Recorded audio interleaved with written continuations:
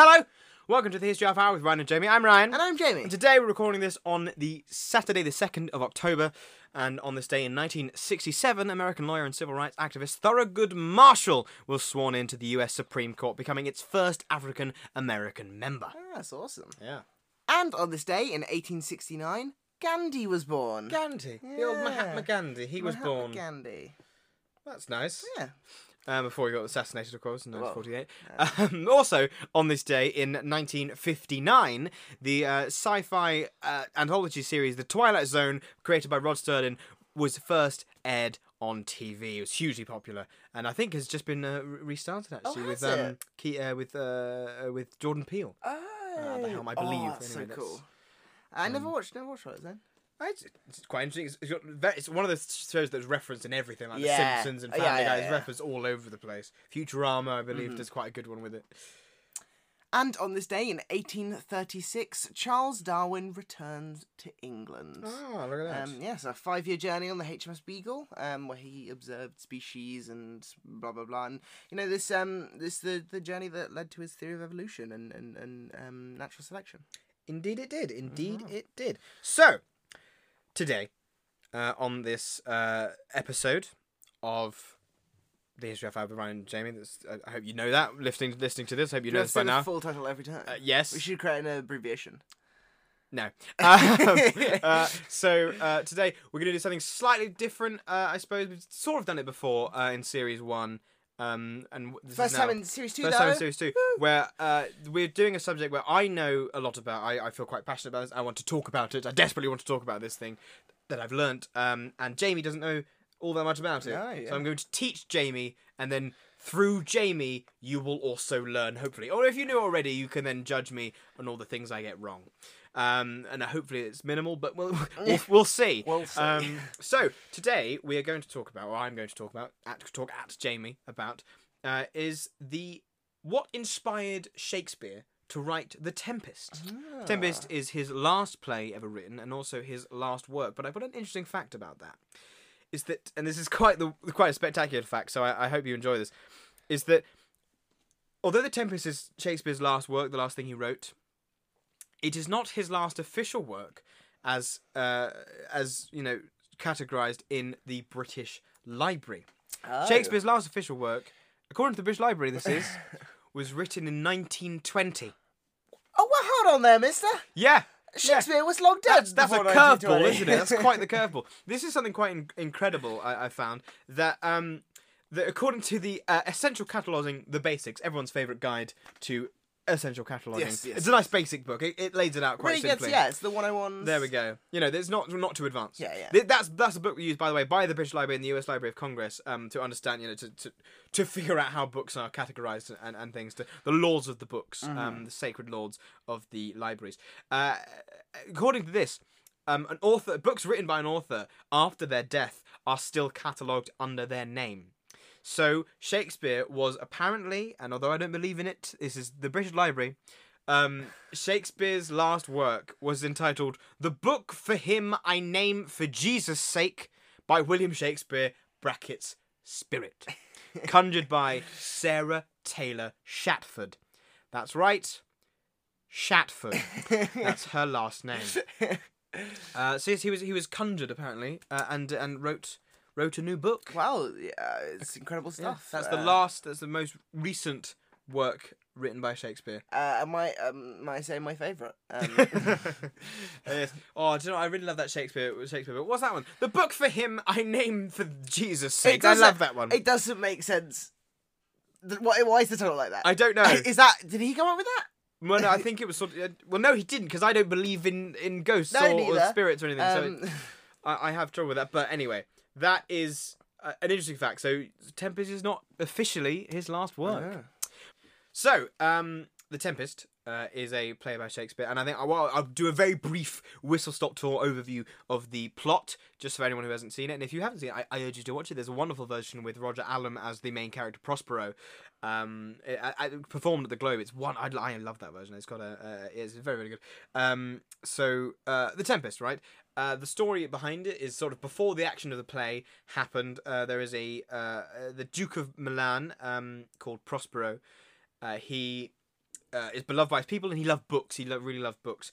And then he is usurped by his brother Antonio because he loved books so much. He didn't really want to rule that much, so he gave all the kind of power to Antonio. He was still the figurehead, but Antonio was running everything sort of behind the scenes, as it were. And Antonio wanted more power, so he overthrew his brother and became the Duke of Milan. His brother then escaped. Prospero escaped with his 3-year-old daughter Miranda.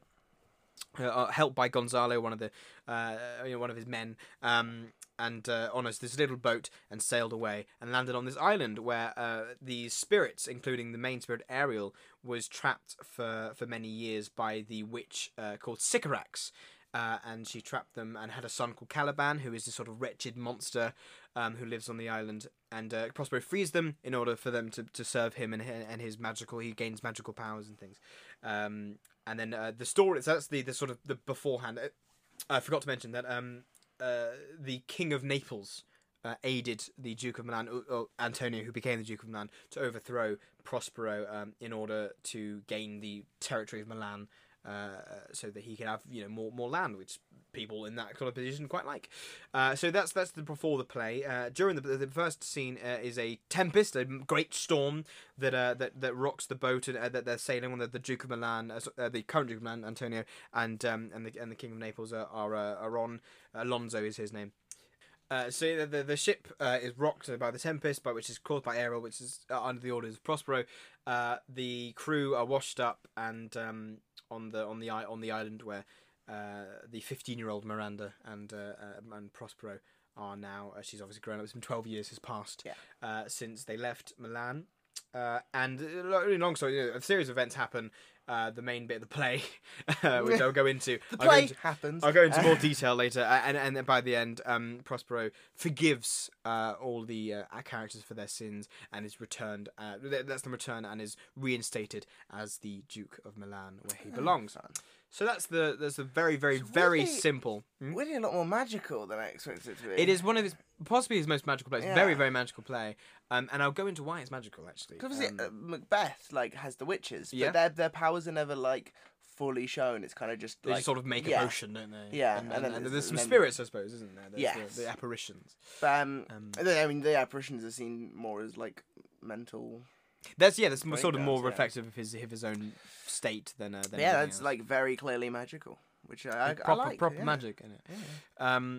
So first of all, chiefly, the Tempest itself is reckoned to be. The people reckon it's inspired by a true event which happened on July the 24th in 1609, where a fleet of 9 English vessels were nearing the new colony of the Bermudas, because this is now so this King James is the king, which I will go into a lot more detail in a bit.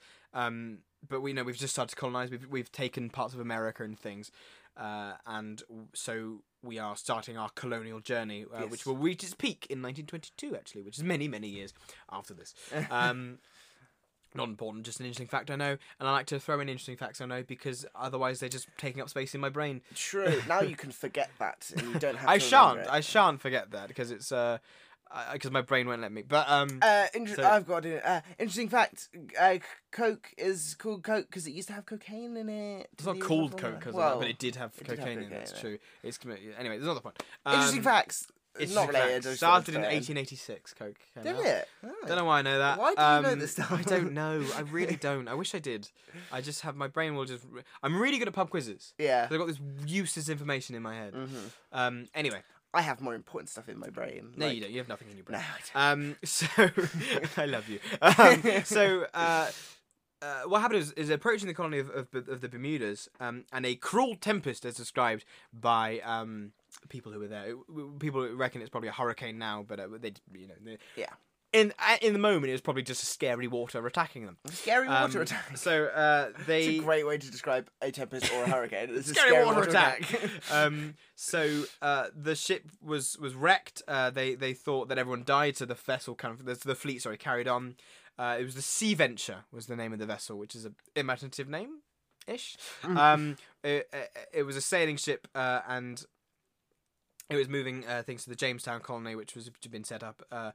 And it was, like I said, it was wrecked in 1909 off the coast of Bermuda. And they reckon it was gone and everyone died, but actually it hadn't. hadn't died, and people survived. And so this quite amazing story of survival and quite scary story of survival was quite well known to Jacobean society, because obviously it was English ships, so they got back to England through the sailors and things. And this is quite a well-known story that would have inspired, people reckon, Shakespeare's story, because it is a very similar thing of someone on a sailing ship that where there's a storm and they wrecked, and they think everyone's dead. That's the big thing, is that all the characters who are they're separated into different groups by the storm, and they reckon that the other groups are all dead, which they're not in the end, obviously. And this took place in Bermuda. In the just Bermuda off Triangle. Well, I don't. Conspiracy theory proven, because one ship crashed. Because one ship was wrecked and no one really, died. Yeah, dangerous. Anyway, so that's sort of the main sort of a historical event, one of the big historical events that reckoned to inspire the story itself. At least at least just the title, if nothing else, the opening scene. So there's some interesting themes that are present in The Tempest, such as themes of treason and legitimacy. Because, of course, the Duke of Milan was overthrown, Prospero was overthrown by his brother Antonio. Yeah. So there's questions whether he was the legitimate, whether he's legitimately should be in charge. And there's similar questions raised over King James I's rule, because King James I was the king after Elizabeth the First. Lots of firsts. Although he was, of course, King James VI of Scotland and King James I of Britain, the first king to unite Scotland, Britain, Ireland, Wales, and Cornwall, and everywhere. Yeah. All together. But he was of course he was a Stuart, so he was a different family line to the Tudor, which had been ruling for the last couple hundred years, actually, I think. That's sort of 3 generations at least. Not a couple hundred years, that's not what I mean. Over 100 years. You've got Henry VII was the first Tudor, and then Henry VIII, Mary I, Edward VI, my apologies. Edward VI, and then Mary I and Elizabeth I. And Elizabeth, if we go into a bit about her, she was actually quite a popular queen. And one of the big things for that was that she was one incredibly intelligent woman. She had some great schemes. She was an amazing military strategist, better than people thought she was. And one thing is that she was, of course, a woman.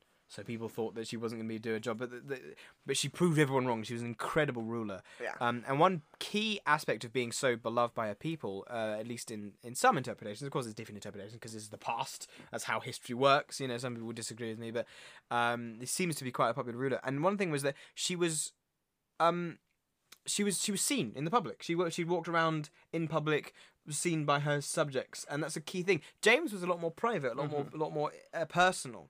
So he wasn't just trusted as much, and he was Scottish as well. And English people didn't like Scottish people at this point because they were still separate until he becomes king of both countries. So yes, Elizabeth, she was very, very well loved, and she did this thing. So as you may know, Mary I would burn not Catholics. She was Catholic. Would burn Protestants, yes. and kill Protestants and things. She was known as Bloody Mary because of the amount of executed. Over 360 people were executed under her rule. A lot of people. A lot of people, and just for the simple crime of being a Protestant. And then when she died, Elizabeth was a Protestant, and so she didn't do that. She didn't obviously kill lots of Protestants. That'd be weird. She did kill some Catholics, but not as many, because she kind of had people get around it by asking them different questions and making, because it's simple, because as you may know with the religion, the idea is you're not supposed to lie, especially about your religion. If you renounce your religion or say that you're not religious in that particular way, that you're going to hell, which isn't ideal. But then if you do say you're a Catholic, you're then being killed. So that's also not great. Yeah. So she would kind of ask questions in a way that you could get around an answer. Where, like, for example, if you say, if someone asks you, "Are you a Catholic?" You could say, "Well, I prayed earlier today," and that doesn't say whether you're a Catholic or a Protestant, but it might still be true. It's probably still true, because you're not supposed to lie. And there's sort of ways that you can get around it, because she wasn't as much. It seems that she didn't seem to mind as much. Yeah. Well, she was. She's always. She was Protestant, but she was definitely always seen in the middle. Yeah. She was Protestant, but she didn't prosecute Catholics. No, not particularly. She wasn't as evil, as ruthless as her sister is portrayed to be. So there's that, and yeah. So she was quite a well loved queen. in her native country. Also, she was, of course, never married, and she used this. There's reports that she's used this sort of this fact to make her rivals. So it was like, or people wanted to maybe form alliances with her, the kings of various other countries, form alliances with her, try to woo her and things. And she'd give out gifts that were famously worse than the gifts she was given. She was obviously given the best gifts in the world. You know, she was the first person in Europe, I believe, to be given a watch, a wristwatch. I'm fairly sure. I believe that's another thing I've learned more histories. I'm fairly sure. But she, so she was given the most amazing gifts in the land. But then she would give out gifts that weren't as good. Like, you might not think that was good. I think they're quite good. She would give out gingerbread men that were designed to look like the recipients, actually. And it was apparently her own recipe. Whether it was or not is not for me to judge, but apparently there was known that it was her own recipe for these gingerbread men. So, all of that it means she was very well liked. But she wasn't well liked by King James. And I think, for a good reason, to be honest with you, she killed his mum. She did do that. A lot of the time, people don't like you for that. No. That's not a big vote winner kind of thing. Unless your mum is really mean. I suppose. So James I's mother was Mary Queen of Scots, who was the cousin of Elizabeth. That's where the lineage. That's why he inherited the throne. But she was imprisoned in the Tower of London for about a year, and then executed by Elizabeth because she was a threat to her throne. Well, it's often believed that actually she didn't really want to execute Mary Queen of Scots, true. And the setup of Mary Queen of Scots being a traitor and blah blah blah was actually set up by one of Elizabeth's lords. Yeah, and the kind of evidence for that is that after the execution, this lord was sent away. So it was sort of And the kind of the Drew we'll never connection. know the true story, but the main thing is she was executed under the orders of Elizabeth. Yes. Whether Elizabeth wanted or not is disputed. I agree that there is definitely evidence to say that it wasn't necessarily Elizabeth's idea. I mean, she kept her in the Tower of London for a year. That's she could have executed her a year ago, but she didn't. So anyway, so she killed Mary Queen of Scots, not herself. Obviously, that'd be quite gangster, wouldn't it? But What'd you say? So she had her executed, and although at this point, James has only last saw his mum when he was about 9 months old. Very very young. Had no real connection to his mother other than the fact it was his mother, which is not nothing, obviously. Yes. So what he did next is considered, I think, quite petty. Yeah. Where what he did, right, was he had Elizabeth's body dug up. And then reburied with her sister, with Mary, who he obviously didn't like. And he brought his mum's body down to London and had a monument which was 3 times the size of the tomb that was given to Elizabeth. Took, I think, 6 years to build. Was extremely expensive. And so this is all, it's all for show. It's all out of spite. Because like I said, he doesn't really know his mother on a personal level. So it's completely out of spite. It's just quite, like I said, quite petty, really. But the main thing is he absolutely hated Elizabeth. He really, really hated her. So, Shakespeare has this character of Sycorax, which I mentioned earlier. Not the characters from Doctor Who, unfortunately. But he was a witch. So she was a witch who ruled the land with an iron fist, quite cruelly, and imprisoned loads of people before the liberator Prospero got there. Yeah. Well, who does that sound like to you? Sycorax is a metaphor for Elizabeth, which James would always be very, very in favour of. Because Shakespeare, he'd play up to the king. Yes. Which I don't think is a bad idea, to be honest with you. No, it's pretty smart. Especially as he was actually, his company was adopted by the king quite quickly into his reign. I think only a few months into his reign when he was crowned in 1603. And that was quite good for Shakespeare. He got some money, which is nice. Speaking of money, actually, James thought that the country was richer than it was, basically, because Elizabeth had always portrayed this evidence of lavishness and exuberance and wealth when they didn't really have that. So when he got down to London, he went, "Oh, everyone's poor," and he spent lots of money which they didn't have. So it was a bit awkward. So yes, that's part of it. And of course, he did treason, and James I is quite well known. The Gunpowder Plot, for example, which is another one I'm sure we will cover because it's a wonderful story of complete idiots. One of them wrote a bloody letter to his cousin or something who was in Parliament that day. It's just foolish people, really, really idiots. So then that was in 1605. So the Gunpowder Plot. Gunpowder Plot was obviously an attack on him and Parliament, trying to kill him and Parliament, blow up Parliament, by Catholics, by radical Catholics. And this was quite worrying. So that's where treason comes from in the play, because there's treasonous acts where Antonio, who is the Duke of Milan, the usurper of Prospero, plots to kill... with some other characters, plots to kill Alonso, the King of Naples, so that they get more power, basically. So there's elements, and that doesn't go through. The Naples is fine, and eventually they get kind of their justice, which is another big theme of the play, is justice. So the Gunpowder Plot is an interesting thing, actually, because it proved that ordinary people, if they put their minds to it, and had more than one bloody brain cell, could have actually killed the king. Absolutely. Which is a very worrying thought, especially if you're the king. So James was desperate at this point. James I was desperate to prove that there was a conspiracy against him, more than just a bunch of Catholics being angry. He wanted to prove that it went all the way up to the top. Basically the Pope was involved, or whatever he could find. And so there's this man, Henry Garnet, who was a 50-year-old senior. He was a senior Jesuit in the Catholic Church, which 50 is old at this point. This is in about 1605-ish, I believe. The average life expectancy in the UK was 35. So he's done quite well, nearly twice as much. So he's done quite well.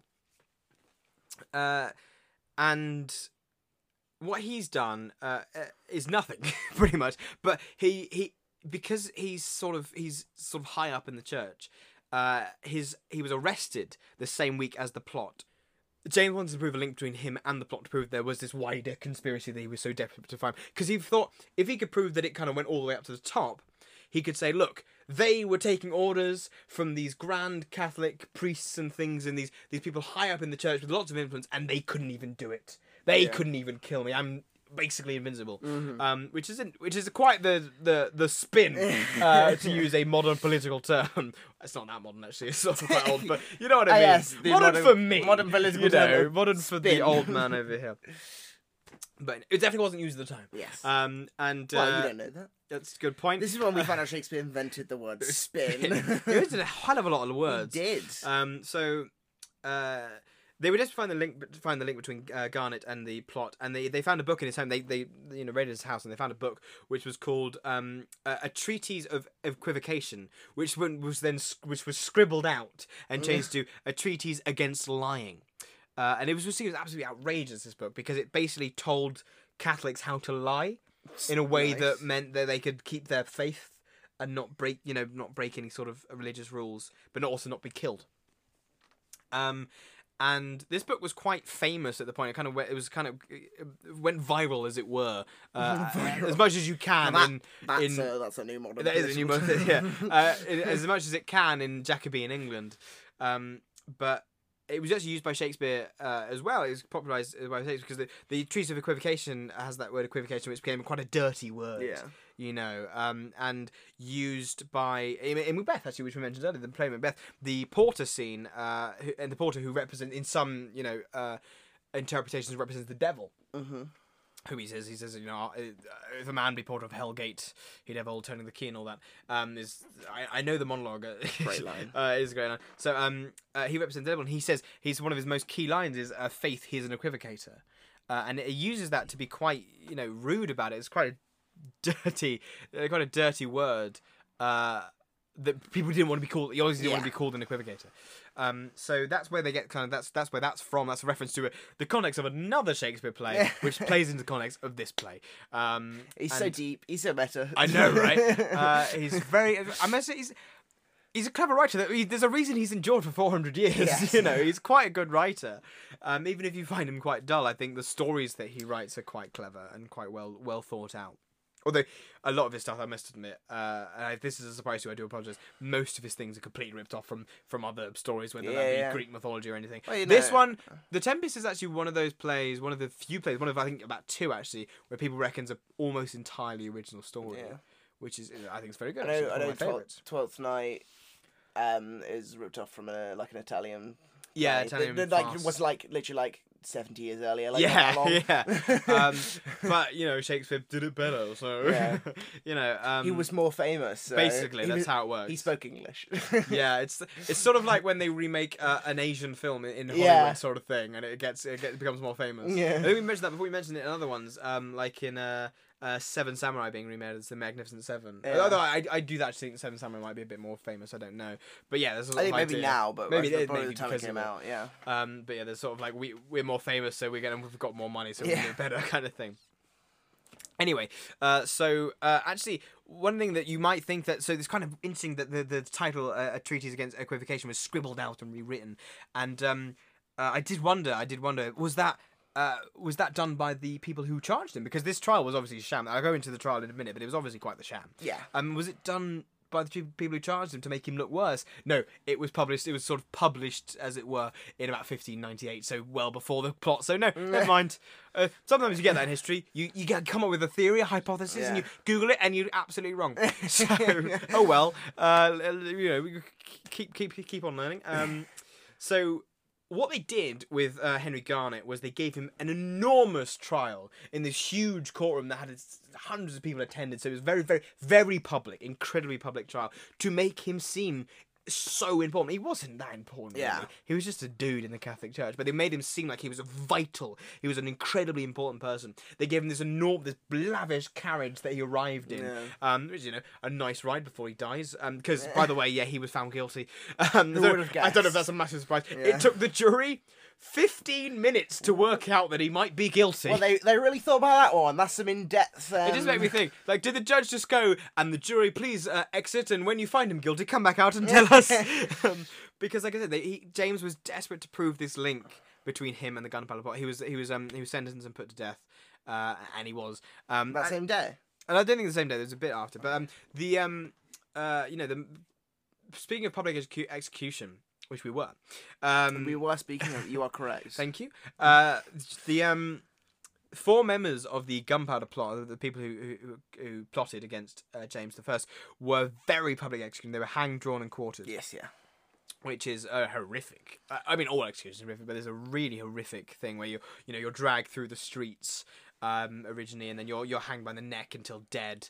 I may have got the order a bit wrong actually there, but it's a lot of bad stuff happens to you. You get disemboweled, and you apparently one of them actually, I believe, one of the conspirators had his heart removed, and he held up the heart. It might not. Is it him or someone? There's a public execution around this time. I can't quite remember who. And it's just a wonderful story, so it's worth telling. I'm sorry, I'm missing on the details. But he plucks the heart from this traitor, and he holds it up and goes, "This is the heart of a traitor." And apparently the dude whose heart's just been removed said, "You liest, thou liest," he said, which I don't believe. I think it's probably more if he said anything, it was probably intense pain. Not those words, that would be weird. It was like intense pain. Thank you for describing that. I mean, you got a bit of time while your cognitive functions are still working. But I think more like your eyes can move, not you can say bloody thou liest. Thou liest. Which is quite the phrase. Anyway, so that's that was that. The gunpowder plot was a key, and Henry Garnet's trial was a key part of this, and he used in other Shakespeare plays as well as in The Tempest, and all these things about treason and about conspiracy, which all appear in the play. That was some key moments in the history of Shakespeare, of The Tempest specifically. There's more to go into. There's some brilliant things you can find out about the the technology they used to use. Like Yeah. one thing, because of course we now use LED lights and moving heads and soundtracks, I don't digital know, I use sound. exclusively lanterns. That's it. But you know, there was these wonderful things called a swivel, which is like swivel but with an E instead of an I. Whoa! I know, right? But no, these are one kind of, they're on a wire between the top of the stage, the heavens in the Globe Theatre anyway, Yes. the heavens and down to the stage, and they put a firecracker on it and light it, and the firecracker would spin around and spiral down, and that would make a lightning effect. That's which so is quite gorgeous, isn't it? Quite a Yeah. wonderful. They're very clever. With their technology, for thunder sounds, they'd roll a cannonball down a trough backstage Yeah. and things like that. So they were very, very bright people Which, in you those know, days. all they need metal sheet, just shake it. Yes, Sounds like thunder. they did sort of things like that as well. And, anyway, They're overcomplicating it. yes. So that was some of the context behind the Shakespeare play, The Tempest. I would urge you to read it or see it, or in whatever form you can. I think it's very good. I think personally it's one of his best. Actually, I really do enjoy it. And I find context to literature and arts quite interesting. I really do. I think that there's some great context behind The Great Gatsby, for example. Yes, yeah. The Fitzgerald novel. So. Well, yeah, you look into context of any book. Like books are going to be influenced by things. Yeah. It's like that one that you do in GCSE that's influenced by the communist scare. Oh yes. The Crucible, Crucible, which yeah. is an allegory, Yeah. Arthur Miller's allegory for the Red Scare and McCarthyism. Yeah. But also based on a true story, which is really cool. Yeah, although a lot of artists. A lot of a but lot of the, artists. the characters' names are the same. So. Most of them, yeah. Anyway, so yes, that was some context behind The Tempest. I hope you enjoyed it. I hope I found it interesting because I just thought I wanted to share that, and it's my podcast, so I can our podcast, but you know what I mean. Anyway, Our podcast. our podcast. Anyway, that's enough of that, I suppose. There's more to go on to, but I shan't because I've run out of time, and I'll leave you with this. In 1833, Abraham Lincoln opened up a bar called Berry and Lincoln with his friend William F. Berry Imaginative name. in New Salem, Illinois. The shop was eventually closed when Berry, an alcoholic, consumed most of the shop's supply. Yes. That's not even a joke. That's a general That's fact. a fact. That's an actual bit of history. That's genuinely true. Ketchup was sold in 1834 as medicine. I must admit, it does always make me feel better. It does. Yeah, I love ketchup. I do. Anyway, thank you so much for listening, and we'll see you next time. Goodbye. Bye bye.